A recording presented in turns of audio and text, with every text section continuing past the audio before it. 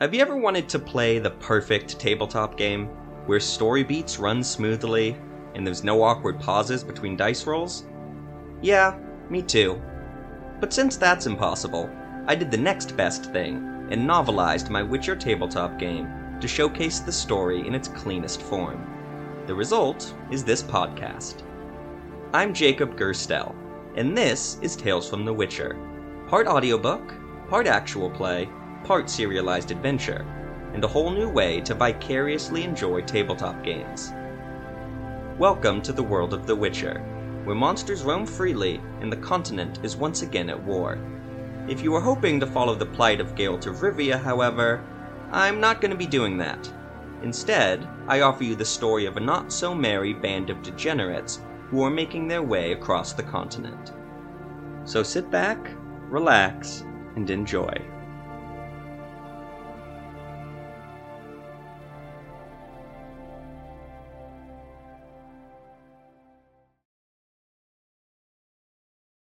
Mid-8. 19. Scattered campfires illuminated Blagren. A few elves hopped up from their meager dinners and rushed towards Ethramel and Alu as they rode into the elven ruins. "You're back," a gaunt elf with a blonde cowlick said. "How was it? Will the humans know it hits them?" "That remains to be seen." Ethramel scanned the ruins. "Where's Shenny?" "In her tent," a she-elf with large blue eyes said. "Can I ask you something?" "Go ahead." "Well," the she-elf said, "you're a sorcerer, right?" Ethramel nodded, and her awestruck voice tied his stomach into knots. "Yes." The elf with the cowlick grinned widely at the she-elf, showcasing a few missing teeth. "See, I knew it. The sorcerer could be anywhere right now, but he's here with us." He turned back to Ethramel. "And that's because our cause is righteous." "Indeed," Ethramel said slowly. "Can I ask how old you are?" 52, Cowlick said. 49, the she-elf said. Her hand instinctively rested on her slightly swollen stomach. "By Melitel, they're so young," Ethramel thought. "Still young enough to breed. Why are they out here, risking their lives when they could be doing something useful for our people and repopulating?" Ethramel's own breeding years were far behind him. It varied from elf to elf, of course, but generally the Unsayed lose their fertility by their mid-60s. A cruel joke by the gods, the sorcerer always thought, to grant elves such long lives, but such a short span to propagate. "I need to see Shenny," he finally said, when he realized the youngsters weren't going away. "Of course," the she-elf said with a sad smile. "Sorry for intruding." "Don't apologize, kin. You are our future, after all." He found Shenny in her tent, scrutinizing a few documents. "So the great sorcerer returns," she said without looking up. "What news have you?" "It's not rosy." Ethramel sat down without being invited. He explained all that he saw, from the fortified walls, to the guards' patrols, to the defensible manor. The words wearied him, and when he was done, he wanted nothing more than to sleep. Shenny nodded. "I'm surprised you came back then. Wouldn't it be better if you were inside the town?" "I wanted to discuss our options." Shenny pushed the documents away and looked up. "All right then. Discuss." "The Kedweni delegation is staying in the Lord's Manor. It will be difficult to reach them if they were to retreat. That's why we're waiting until mid-8, when they're out in the open and drunk. Kalmek's walls will be difficult to scale, and even if we did, they could close the iron gates on us. We would be trapped and surrounded in Kalmek. So we'll get control of the northern gate," Shenny said dismissively, "or leave a few elves to guard it." Ethramel ground his teeth. "And dwindle our numbers further. I fear you're missing the point here, Shenny." "What is your point, then? Say it plain." The sorcerer sighed and lightly scratched the scarred half of his face. "A full-on attack of Kalmek would fail. What if we instead waited and ambushed the delegation on the road? And have every brigand in the north take credit for the attack? That would work against us." Ethramel narrowed his eyes. "What's the end goal here, Shenny?" "To kill the delegation if we can," Shenny growled, "and cause as much destruction to Kalmek as we can manage. To show the North and Nilfgaard alike that the Scoia'tael are not to be forgotten, that we cannot be forgotten." "And after that?" The scarred she-elf shrugged. "Unimportant." "It's pretty damned important to me. I value my neck and the necks of my people. Unlike you, it seems." Shenny stood and spat on the ground. "You know nothing of me, sorcerer. What would you have us do? We've enough food to last a few more days, and if hunger doesn't kill us, sickness will. An elf can only sleep in the dirt so many nights. My commando stands with me. They are willing to risk their lives for our people's liberation." A gust of wind nearly blew out the candles. Ethramel lowered his voice, as if fearing the wind would carry his words to Calmech. "I can buy you food from town. Then you could head south. At Alonkov, where your sister lives, is a tower. I made sure no humans would want to get near it." He was surprised at the pleading tone in his voice. "Take our people there, Shenny. Rebuild your strength. Live a while, for fuck's sake." "That's your proposed solution, then?" Shenny said. "Retreat? I thought you wanted to leave a scar from which the humans will never heal." The sorcerer rubbed his brow, unsure of what he wanted other than a drink. "Attacking Calmech is not our only option. I only ask you think on the others I've proposed." "I will," Shenny said, and Ethramel didn't know if she was lying, but there was little else he could accomplish tonight. Best to let it lay for now. He stood up. "Good night, Shenny." "Good night, Ethramel." There was only one day until mid-8. 20. Cedra Lestrade brushed her hair and admired herself in the looking-glass. It was a luxury she was seldom afforded at the various pig-shit inns she'd played across the north. It was a fine-looking glass, too, with an artfully carved cedarwood frame and a polished mirror that left no blemishes in her reflection. The woman Cedra saw in the looking-glass appeared older than she remembered. A few more wrinkles lining the forehead, darker bags under the eyes. The long days on the road had taken their toll. Her skin was dried out and flaked off along her hairline with each brush. Her hair had also lost its glossy shine and was plagued with split ends. This was not the woman Cedra remembered when she lived with her family in Kedwen. The woman back then practically shined when she entered the room, wearing fine clothes of the newest fashion, hair done up with a countless number of pins that took her servants hours to set. That noblewoman was also totally and completely miserable. "Better this appearance, then," Cedra thought. "At least I've earned it." She pushed her hair behind her right ear and examined the scar that ran down the length of her cheek. That, at least, hadn't changed, and she had certainly earned it. She and Lavender had almost escaped that sheep-shagging Kedweni town. Almost. Lavender's keeper, Master Ash, got word of their tryst, and would be damned if he lost his finest whore. He said as much to Cedra as he sliced her face in an alleyway a night before the planned escape. He left her with a warning, as she tried to keep her cheek from splitting open. "I'll do worse if you ever come back." Cedra got the message, and did what she did best. She left town that night without a word to Lavender, and continued wandering the road. And now such wandering had led her to Lord Hamon's manor. It was the finest place she'd stayed since leaving home, and the looking-glass really was exquisite. Cedra finished brushing, stretched, and sat on her feather bed. She picked up her lute and started warming up. The midsummer feast was tomorrow, and she had to be prepared. A knock on the door interrupted her practice. Cedra set the lute down and cracked her bedroom door. A man her age, of fine features, stood on the other end. He wore a dark blue velvet doublet. A silver eagle on a tawny shield was embroidered on his right breast. Cedra didn't recognize the sigil, but she remembered the man. He was one of the many Aedirnian knights visiting Lord Hamon's court. Cedra groped for the name. "Lady Cedra," the knight said with a smile. "Sir—" "Silas," the knight laughed. "I don't hold it against you. We haven't spoken much. You're quite popular here, you know." "Doesn't take much," Cedra thought. "Any dullard that can play half as well as I would be just as popular." Still, she smiled and opened the door. "I'm flattered an esteemed knight would think so. Please come in, Sir Silas." Silas took 2 steps into the room and stopped. Cedra offered him a seat, and he didn't take it. The knight cleared his throat and said, "I don't wish to take away from your practice, Lady Cedra, so I'll be quick. Do you have anyone to, accompany you to the feast tomorrow?" Cedra raised an eyebrow, a smile tugging at the corner of her mouth. "Why, I'm not sure what you mean." "Well, you know, someone to escort you around the town." Silas chewed his lower lip. "To stay by your side for the evening." "Ah." Cedra decided to stop toying with the poor knight. "No one has given me the pleasure. Would you like to, Sir Silas?" Silas straightened and nodded. "I would, if you'd accept me." Cedra looked the knight over. He was certainly dashing, and knew how to dress himself. The sword at his side didn't mean he knew how to use it, but it hung off him well. She could certainly do worse. "I will, and with thanks. I wish to make my intentions clear at the outset." Silas's voice took on more confidence, and his eyes burned bright. I will not act untoward in any way. My intentions are quite clean." Cedra suppressed the urge to laugh, and wished she had spent the last few days speaking with this knight. He would have provided more entertainment than the flock of nobles she'd been playing for. "Is that so?" "Yes. I'm mainly looking for an interesting conversationalist, and you've proven you have that in spades, far more than the nobles who have squatted here. All they seem to care about is commerce or rank." Cedra had to agree.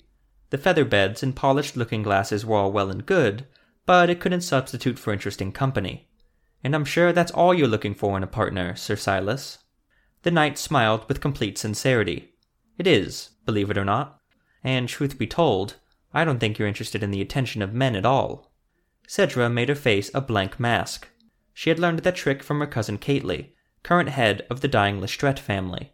Cately's face was always inscrutable. Cedra would almost admire it if she didn't loathe the woman so much. "I think you're speaking out of turn," she said. "Perhaps." Silas lowered his voice. "Do you want to know how I know this?" Cedra nodded before she could stop herself. "Because I'm not interested in the attention of women." Sir Silas straightened his back and smiled. "I thought that'd make us a good match. Don't you agree?" Cedra breathed a silent sigh of relief, and wasn't sure why. Her sexuality had never caused trouble in the past, so she never tried to hide it. Still, few called it out so openly. Cedra squinted at Silas and tried to read his intentions. "Plow it," she thought. "He's just a man who will hold on to my arm for the evening, and if he's a bore, I'll simply lose him." Cedra had to admit, though, that this knight made her curious, and curiosity had always had a powerful hold over her. "You'll be happy to hear, Sir Silas," she said, "that I do." Silas bowed. "Then I'll take my leave. Best of luck on your ballads for tomorrow. I look forward to the conversations we'll have."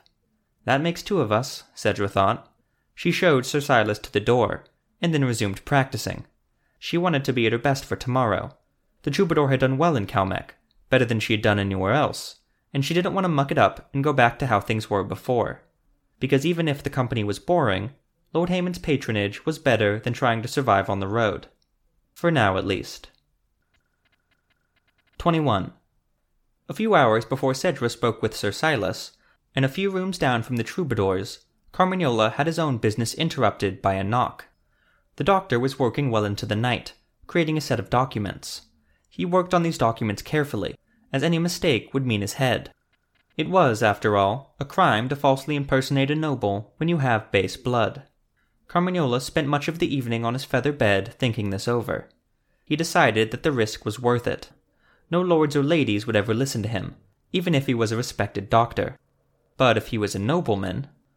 Carmagnola worked slowly, methodically. He had learned how to forge documents back in Cidaris, from an enterprising grifter who had stowed away on one of the merchant ships. He taught the young Carmagnola everything he knew, in exchange for not being turned in. Forgery was a skill the doctor seldom used, but he had to admit it did come in handy from time to time. This was one such time. He was crafting a wax seal when he heard a knock on the door. Carmagnola froze for a moment. It was the middle of the night, and he could think of few good reasons someone would be knocking. He quickly covered the forged documents and grabbed his dagger. He held it close to his chest as he cracked the door open. A pale man of classical features looked back at him. His dark hair was tied back into a ponytail, and he wore a black doublet. Carmagnola recognized him as the only noble who didn't view him with utter scorn in Haymon's study. "I'm sorry, Doctor. Did I wake you?" Carmagnola gripped his knife hilt a little tighter. "No. Can I help you?" "Yes, in fact, you can. My name is Colden ap Teld." Carmagnola already knew the answer, but he asked anyway. "Of?" "Nilfgaard. Well, technically the kingdom of Cintra, but it's all the same these days, isn't it? May I come in?" Carmagnola hid the dagger in his waistband and opened the door. "And what, if I may ask, is a Nilfgaardian doing in Lord Haymon's manor?" Colden stepped inside and looked around the well-furnished room. He shrugged. "My job, I suppose. You know how scouts are sent ahead of the army to find the lay of the land? It's not unlike that. I'm a diplomat. Lord Haymon welcomed me, as he would any government official who came peacefully." Carmagnola nodded, but watched the man carefully. Colden had purple eyes, he noticed, common only among elves. Yet he had no pointed ears. "And what business does a Nilfgaardian diplomat have with me?" "First I must ask, What you said about the Scoia'tael in the forest, is it true? What's your game? Carmagnola thought. Yes. And do you know what their plans are, or if they even have any concrete plans or goals? Carmagnola shook his head. Ah. Colden took a seat at Carmagnola's desk. The doctor was afraid he would find the forged documents, but the diplomat just leaned back in his chair and crossed his legs. Others may not believe your story, Carmagnola, but I do. I want you to take me to their camp in the forest. Can you do that? The question came without warning. Carmagnola stumbled to find the right words to say. He blinked at this purple-eyed diplomat, wondering what he could possibly be thinking. Carmagnola regained his footing after a few moments. I don't know how wise it would be to introduce a Nilfgaardian to the Scoia'tael commando. What, with Nilfgaard's betrayal of the elves after the last war and all. Does that mean you can't show me the camp, or you won't show me the camp? Carmagnola kept quiet. Colden sighed and ran a hand through his silky black hair. And here I'd heard you were such a reasonable man. A good man, actually.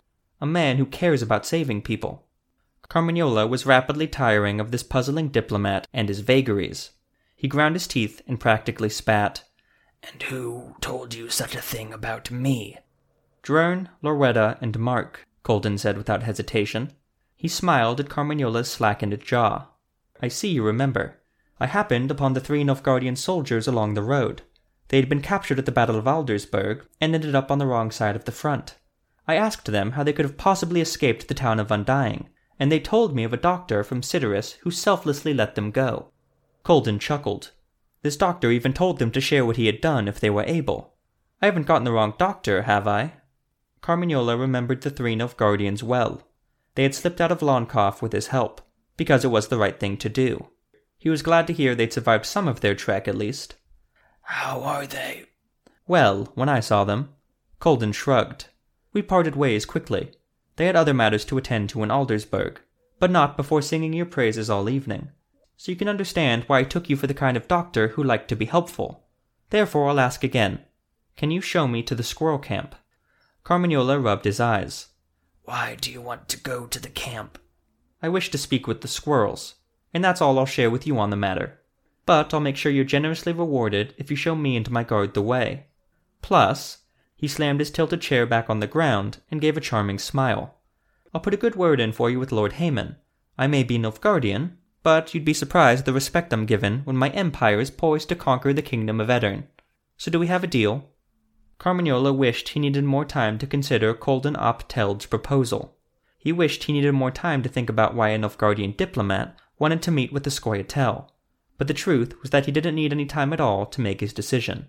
The truth was that someone was finally listening to his warnings, and someone might finally take action against Ethramel and his new friends.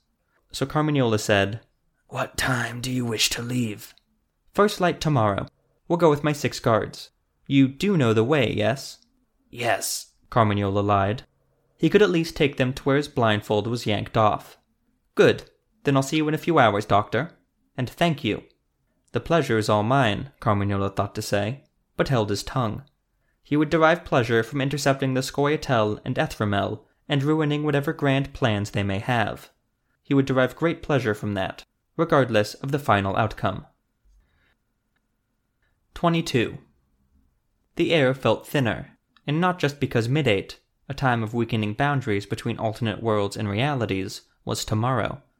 Tobek ran a hand down a diseased tree trunk, and a large strip of bark cracked off and fell onto the dead undergrowth. The air felt thinner, but more laden with magic, as if he stepped into the calm of a raging storm. This made Tobek nervous. He scratched at his scabbing forearm. He had felt this way since he met Zevo in the forest 2 days before. The Witcher thought the dying vegetation and lack of animals were a result of the Indrega infestation. Tobek thought that might be part of the tale, but not all of it. He'd originally traveled to this forest to find a modicum of peace, but he found only unease. The Indrega, Tobek was convinced, were not the cause of this rot. Tobek didn't feel comfortable staying in Kalmek, so he returned to the forest after they turned Grinnell Min to the town guards. Zevo wished Tobek well and said he hoped to see him again. Tobek wished the same, though he didn't know if he would. He failed to see the point in following the Witcher or his companions. Their goals, whatever they were not his own. And just what are my goals? Tobek wondered as he shuffled through the forest. He saw no Endregas in this section of it, though the dead vegetation became more prominent. He hunkered down and ran a hand over a patch of yellowed grass. It snapped at his barest touch and floated away in the wind. First, it's to find out what's causing this unease. And after that? Tobek shrugged, for he didn't know. But one thing at a time. He continued on, deeper into the forest, and came across the ritual circle an hour later. The circle was defined by a few rough-hewn stones planted into the withered ground. Bits of ephemera, candle nubs, scraps of paper weighted down with smooth stones, burnt tobacco shreds, were scattered inside. The plant life around this circle looked to be the most rotten in all of the rotted forest.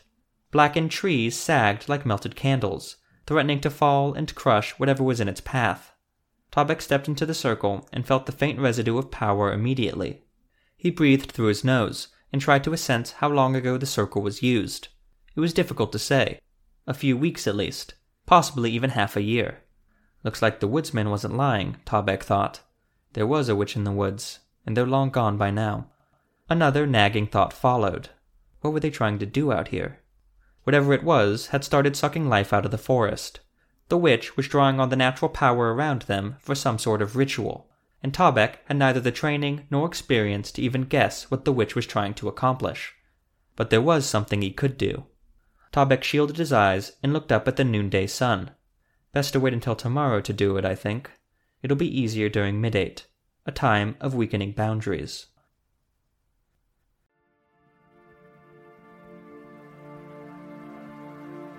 That'll do it for this episode of Tales from the Witcher. This podcast is written and produced by Jacob Gerstel. The Witcher novels are by Andrzej Sapkowski, The Witcher games are by CD Projekt Red, and The Witcher Tabletop RPG is by R. Talsorian Games. The music is by Eric Matias at soundimage.org. Be sure to leave a rating and a review, and to spread the word of this podcast far and wide. You can follow the podcast at TalesWitcherPod on X, or at talesfromthewitcher.buzzsprout.com. Thanks again for listening, and I'll see you again next week.